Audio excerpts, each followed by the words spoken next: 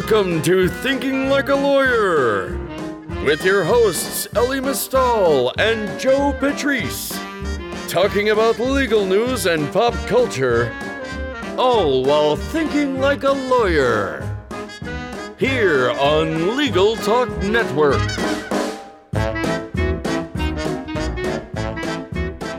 Hello, welcome to another edition of Thinking Like a Lawyer. I'm Joe Patrice from Above the Law. I'm joined by Catherine Rubino. How are you? I'm doing well. How about yourself? Excellent. So it's been another week. So did anything happen in the legal world in the past? Not that I know of. It's pretty quiet. It's pretty quiet. Yeah. No, so what all did happen? I've been hearing a name for the last week. I'm not sure. Is there a place called Jones Day? Is that a I think you're pronouncing it wrong. I think it's Jones. Jones? Yeah, no. Yeah. No. Jones Day has been in the news quite a bit. Yeah. Over the last week. I did wonder for a hot minute, like, what are we going to talk about on today's podcast? And then I was like, the 75 stories I've written about Jones Day is probably something we can chit-chat about. Jones Day, for those who don't know, I can't imagine many people listening to this don't know I who imagine they are. the sort of the diagram of folks that know what Jones Day is and who listen to us are a perfect circle. Yeah, or at least the listening to us one is a subset of the other circle. Sure, yes, obviously. I'm not going to go ahead and assume that we're this whole circle. But we should be, and that's why you should be telling all of your friends to listen. You're getting the plug in early today. Yeah. Well, Good you job. gave me an opportunity. So listen, so Jones Day is making themselves famous, not in the best of all ways right now. They're in even mainstream news sources. New York Times wrote an article about them. Tell us a little bit about what put Jones Day in this. Yeah, well, it all started with that New York Times article. It was about Jones Day and Porter Wright, two big law firms. Obviously, Jones Day is significantly larger, just in terms of number of lawyers, number of offices, et cetera. And so there was a Times article that quoted several partners and senior associates anonymously that complained about Jones Day's representation in election litigation cases. So Porter Wright, lots of things have happened with them. They've since withdrawn from their election litigation representation, but Jones Day has not. Jones Day was very, very clear that they do not represent President Trump. Oh, okay. So they don't really represent anybody in the election stuff. Oh, okay. There was a pause. Yeah, no. They represent the Pennsylvania GOP in that case about Pennsylvania litigation about whether or not which votes should be counted, whether or not, all that kind of stuff that's going on. So they said that they weren't representing the Trump campaign, but what they're doing is representing the Pennsylvania GOP in the lawsuit that is the basis of all of the Trump campaign's complaints. Yeah. So kind of a distinction without much difference. Yeah. No, for sure. That is definitely what's going on here. And that's why, you wrote about that as well. It was kind of a funny response that they had when they were like, we expect a retraction immediately. And I was like, I actually didn't even say in the original article that they represented the Trump campaign or Donald Trump specifically. And well, to be fair, in this particular election litigation, there are obviously other cases. They get a lot of money from the Trump campaign generally, but in any of these election litigations. But, at worst, this is satisfied by the Trump campaign or its allies. Yeah. Parenthetical, so it's a bunch of nothing. So there was an article in the Times that quoted a bunch of senior attorneys at the firm complaining about the representation of these sort of election fraud claims. And the concerns I think a lot of us share is that these sorts of litigation is extending the election process without any having real basis in legal theory, having kind of a specious claim in the first instance. But even if you were to grant the full weight of their arguments, are not large enough to turn the election. Right. And so extending these really undermines democracy. There's disturbing polls about the number of people who believe that the election was rigged or that there was some sort of impropriety or there are somehow illegal votes where there's zero evidence that there are any illegal votes. So, all these things have become a real problem for the firm. I think in one of my early articles about Jones Day's representation in election cases, I said, the reason why I went to law school was not to undermine democracy and the peaceful transition of power, which is characterized American democracy. people foresee do go since- for that reason. I mean, I don't think you should cast aspersions on everybody. Sure. I mean, listen, There's a lot of I've reasons to go not to read school. their law school admission essays, but listen, your mileage may vary. So there's been a lot of controversy internally, and that has spread beginning with that Times article. The Lincoln Project, you may remember them. They're a PAC that has raised money. They've said that they are going to spend upwards of $500,000 on ad campaigns directed at not only Jones Day, but their clients as well. Well, this brings me to the interesting question, which is, so there's this pressure campaign on the firm to, get out of these sorts of cases, largely because there's, and targeting clients. So it strikes me, and we have reason to believe, and some tips that we have received, that there's internal strife about this, that there are many people in the firm who are not happy that this is going on. At this point, why would a partner who has a book of business that is wholly unrelated to these political stuff, that's corporate clients and just general corporate clients, what's their motivation to stay there? I don't know. I'm not sure what that is. Maybe there's some inertia. Moving firms is a lot of effort. But I'm not sure. I don't know. I don't know why anyone who's not a sort of true believer is excited about this representation. I think it's hurting the firm's brand. I mentioned the Lincoln Project. Midas Touch is another PAC that put out a video, which is quite damning about Jones Day itself. There have been boycotts that have been circulated. The People's Parity Project, a group of law students who are advocating that other 2Ls in particular, but anyone avoid interviewing with Jones Day so that they're not necessarily having access to sort of the best and the brightest anymore. If this actually holds, there have been a bunch of direct action campaigns that have started protesting in front of the offices of King and Spalding. They did in D.C., as well as Jones Day's New York office.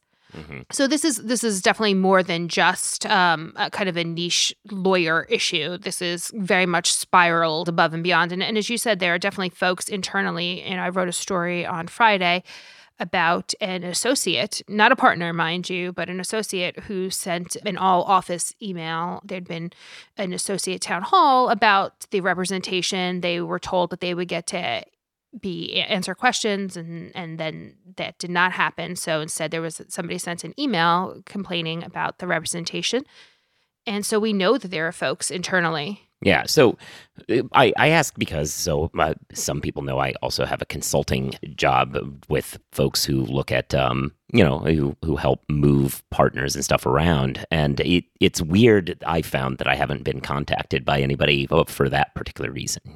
Who is just reaching out saying like I've worked hard to build several million in business, and I don't want it to go away. Yeah. But it is weird that I haven't heard as much in that world of people trying to get out, especially because, as you said, there's lawyers. With a few exceptions, lawyers don't like to be famous in these sorts of ways. You don't really want to be the people talked about in the New York Times. You want to put your head down and be mentioned maybe in one line of a Wall Street Journal article about some merger. That's kind of where you want to be. And this is not great for them. Yeah, it's that kind of little c conservative that especially big law firm lawyers tend to be, where they aren't seeking that attention. They want to do their job, be the best at it. But and we see also that this has been, to parallel to another story that has been percolating for years, but was recently featured in the mainstream media again, which is that the drive for improving diversity within law firms is being driven by the clients. The clients saying, we're the ones out here who get attention, and we don't want to keep seeing the law firms that we hire be, predominantly white male partnership teams. And they're making that pressure, which is proof that the way to make reforms within law firms is to go through the pocketbooks by going to the clients and pushing that. So given that that's going on at the same time, you see how if the clients start seeing it as toxic to be related to a firm, it snowballs. And that's certainly what Lincoln Project has taken away from a lot of those stories. They haven't produced any videos or any ads as of yet that I'm aware of, but in their initial tweeting about it, specifically called out the Ford Motor Company. hey, Ford, why are you hiring lawyers that are trying to undermine our democracy? Yeah. Why are you trying to, buy your pocketbook, undermining free and fair elections? And I think if anybody knows anything about Henry Ford, they know that he would not support a fascist takeover of the country. All right, so perhaps a bad example. But yeah, so Jones Day is in a weird place. And as you said, Porter Wright withdrew, Snell Wilmer withdrew. Like various of these firms already have said, okay, that's it. We're out. We don't want to deal with this. The cost is too high. Yeah, and Jones Day's holding with it, which is very on brand for them, though, right? It's on brand, but it's going to be interesting to see how this plays out. Because things aren't necessarily great out there economically for a law firm, and so why would you put yourself in this sort of position? So how have law firms weathered previous economic downturns and come out stronger on the other side? LexisNexis Interaction has released an in-depth global research report confronting the 2020 downturn, lessons learned during previous economic crises. Download your free copy at interaction.com/likealawyer to see tips, strategies, plans, and statistics from leaders who have been through this before and how they've reached success again. So, am I allowed to talk now? See, now, this sort of blaming of the victim here. Interesting. I'm not comfortable with you taking that particular tact. Speaking of victim blaming, and relatedly to this, a story that is blowing up at this point, aside from Jones Day, there are several lawyers who are involved in this sort of litigation, one of which is a small family law practitioner in Philadelphia who's representing the Trump campaign, and she would like to speak to a manager. This woman, Linda Kearns, has filed a motion complaining that a Kirkland and Ellis associate left a voicemail, saying things like what we're saying, why you try to overthrow democracy. And she feels hurt by this, but more importantly, she says that because Kirkland and Ellis is involved in litigation on the other side, that this is a breach that they should be sanctioned for. Seems like a bold move. Yeah, I mean, look, she says that the voicemail was abusive. Kirkland Ellis is like, we don't think that's true, and we will give you a transcript so that you know that's not true. So she views it as abusive, and yes, if the opposing counsel is being abusive, that is something. In this instance, not only is Kirkland saying that this call was in no way abusive, but also this person is just not in the litigation department, knows nothing of the case, didn't even know the firm was representing anybody in this case. Just somebody who called back to the Lincoln Project, as a result to some of the things they've been calling for. Yeah, there's a lot of direct action folks who are putting out phone numbers of folks and saying, please let them know that this is unacceptable, undermining our democracy, yada, yada, yada.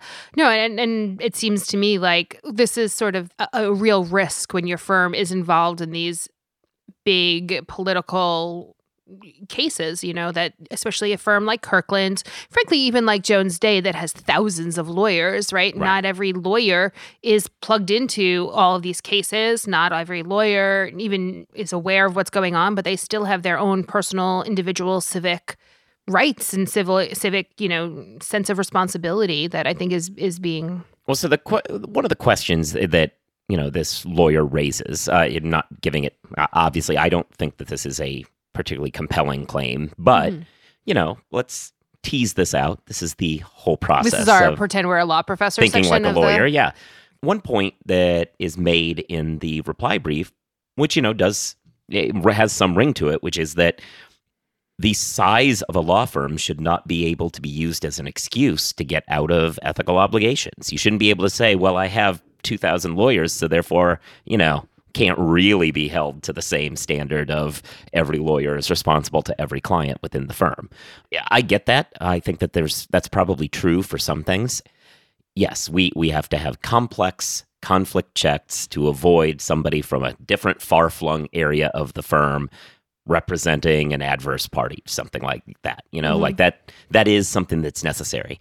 It seems as though something like this like vague complaint about civility is the sort of thing that, yes, the size actually does matter. Insulate you from some of those claims. Also, I think that Kirkland's fundamental argument that this is not an abusive... Right, which that's the real... It seems to me like that wholly answers the issue. Totally. Look, yeah, they said it was discourteous. That's about it. And that's fine. But I mean that we're doing the thinking like Sure. a lawyer part. I think that both of those things are true, right? Right. We've kind of answered the first one, which is that when you're talking about a very minor potential violation, even assuming all the facts, in what's her name, Linda Kern's favor, even assuming everything in her favor, I think that in this particular instance, no, it doesn't rise to that level.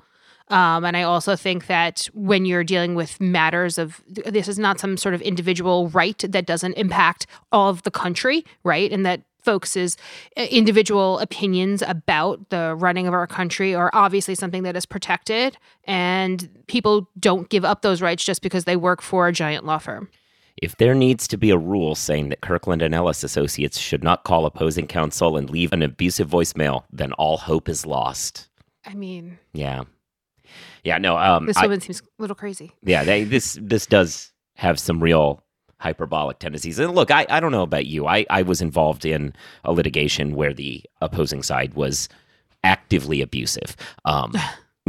Frivolous motions all the time, in your face, mean-spirited, like one of those lawyers. And of those lawyers, but you just kind of, especially in the big law world, you know that you rarely run into them.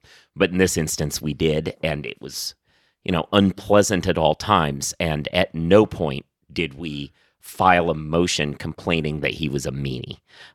Because, you just suck it up with a lot of Also, stuff. how many voicemails did she go through to find the one from Kirkland? Right. Because I would be gobsmacked if this was the only voicemail that she's received saying, "What are you doing? Why are you undermining our democracy?" Yeah, I mean... I'd be shocked if this is the only person who's done that. Right, which makes it feel a lot more like this was an active attempt at, setting up some sort of martyrdom motion. Yep. Just trying to find anybody who has any connection to the other side and say, "Oh, look at this, I need sanctions." Yeah, no, it's real problematic. But hey, this is where we are these days. This is the world we live in. Yeah, but these are litigation things. For those of you in litigation, you're familiar with people who are jerks like this, and for the poor person who called, who wasn't even in the litigation department, from what I gather from the motion, maybe they don't know someone like trusted estates just slaving away, being just they wouldn't have had an idea of how to work with it. And I don't really understand that world because I was on the litigation side, but I mean, it's out there. And if you work with contracts and don't use contract tools, you're missing a lot. Save time, make money, and do a better job for your clients with Contract Tools by Paper Software. Contract Tools is the most powerful word add-in for working with contracts. Thousands of lawyers all over the world rely on Contract Tools every day for every kind of deal. Visit papersoftware.com to watch a demo and get a free trial. As a special offer to podcast listeners, use coupon code LTN2020 to get 1 month free. That's papersoftware.com and LTN 2020. That was pretty smooth. Yeah. I mean, not to pat myself on the back. I mean, you're going to strain yourself trying to pat yourself that far back. Wow. Okay. So what else is going on in the world of law? I don't know, man. I feel like if it's not Jones Day, I know nothing about it. There have been several kind of big stories that have come up that I was like, oh, I want to write about that. And then something else happens at Jones Day. And 3 articles later, I'm like, oh, I don't even remember what that story was anymore. Yeah. And that's sort of been par for the course, I think, over this whole election cycles. Folks find themselves easily distracted by all the noise coming from it. Yeah, no, I mean, I think that's very fair. I guess one thing that I spend a little bit of time working on is there's a lawsuit in North Carolina to get a Confederate statue taken down, which... That seems like a good thing. And it's very interesting because obviously the approach to Confederate statues of late have kind of been divided into two strategies, basically relying on feckless politicians or, toppling them like Saddam statues. And this case presents a possible middle way of dealing with it by leveraging the promises of state constitutions against the maintenance of these statues. Because And not all state constitutions will necessarily have these provisions, but North Carolina, for instance, like a lot of states in the immediate aftermath of the Civil War, the Reconstruction governments wrote these constitutions with some sweeping promises within them of equal protection and so on. And in North Carolina's case, there was even a later provision added to the Constitution of the state that mirrored and made a constitutional right the civil rights legislation of the 50s and 60s is kind of integrated into So this is a great trial. Yeah. So the argument, and there's a lot of lawyers on it, including a former deputy attorney general of the state. And the argument is really to kind of create this model of how to approach litigation to force the taking down of these of this statue.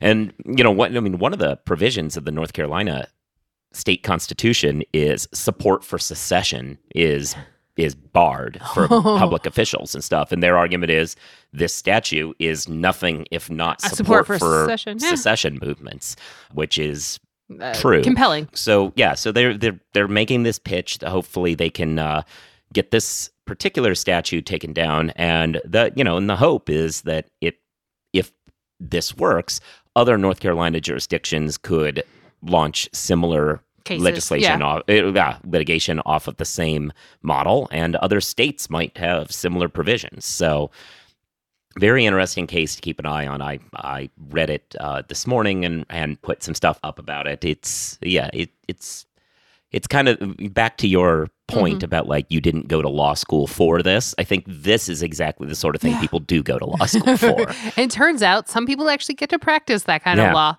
And there are civil rights lawyers involved, but there's also consumer protection lawyers in this case. It's bringing together a good team of folks. There's 3 organizations and 3 or 4 individual plaintiffs. So there's a lot of lawyers who have all kind of been working together, from what I gather on this, to get this case ready to go. Well, that's exciting. Yeah. It's good to have some good news at the end of our podcast. I think, makes people a little hopeful. Yeah. I mean, okay. Cool. What, are you not? No. I mean, that's, yeah. Are you just not into good news? I'm very confused by this reaction. I did not think it was a controversial statement. It wasn't. It was just a weird one. Like, I didn't know how you expected me to respond to that. Just like yes, or I don't know. See, this is this is how the thing with conversation is when there's no obvious cue for the next person, it becomes a mess. You are a mess. That's correct. Wow. I win podcasting. Yeah, so whatever. The other thing that happened in the world of law firms last week. Cool. Bonuses started. Oh, that's an excellent point. By the way, at Above the Law, the fact that bonuses started last week is not our over-the-top number one story is shocking and shows you just how much this Jones Day an election debacle has dominated folks' lives. That's very true. Like, bonuses are consistently, for the years that we've been doing this, the number one story of the month, year, week, whatever it is. It didn't even crack the top. I think it was like the 10th story this week. Wow. Yeah, no. So Baker McKenzie came out with its announcement of annual bonuses. It is tracking last year's schedule of bonuses. That is somewhat eyebrow-raising to the extent that we had some fall bonuses, and the firms that did the fall bonuses said we would also do annual bonuses, at least, which means Baker McKenzie's kind of suggesting, even though they do in their statement say they aren't foreclosing more money, but they are seemingly saying, we're going to stick with last year's and just hope you all forget that your colleagues got more. Yeah, it seems to me like a really weird position to take such an early stance on bonuses if you aren't going to lead the pack. Right. Well, I think it's the flip side. You're trying to control the pack. Well, perhaps, but also, I mean, it's literally saying, because we know that some of the people who are early on the fall bonuses, Milbank, I think, said it.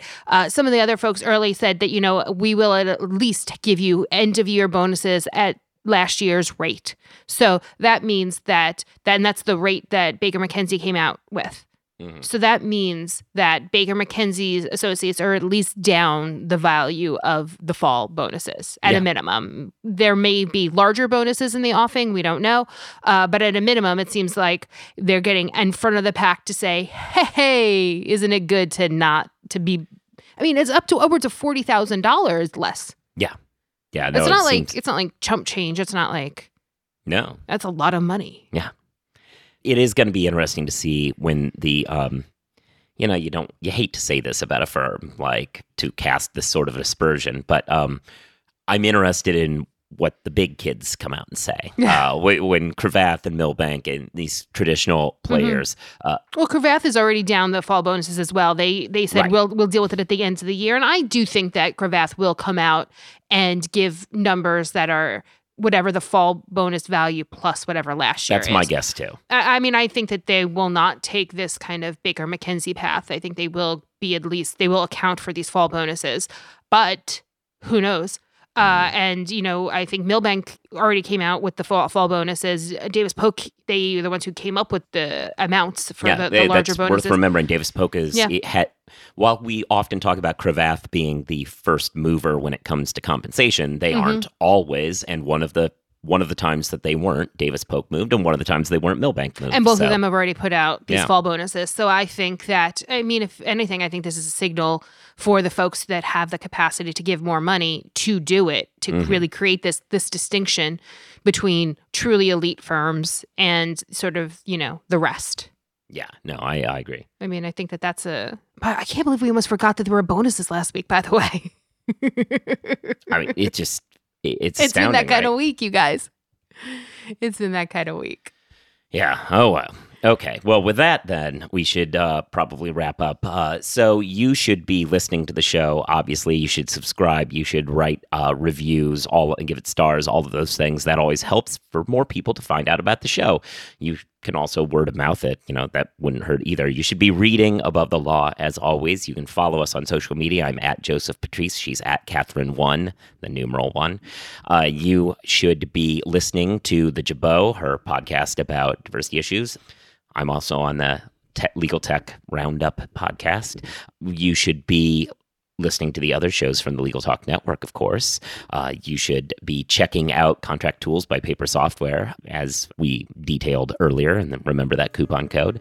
And with all of that said... Have a good week. Yeah, I think that's right. Yeah. If you'd like more information about what you've heard today, please visit LegalTalkNetwork.com. You can also find us at AboveTheLaw.com, ATLRedline.com, iTunes, RSS, Twitter, and Facebook. The views expressed by the participants of this program are their own and do not represent the views of, nor are they endorsed by, Legal Talk Network, its officers, directors, employees, agents, representatives, shareholders, and subsidiaries. None of the content should be considered legal advice. As always, consult a lawyer.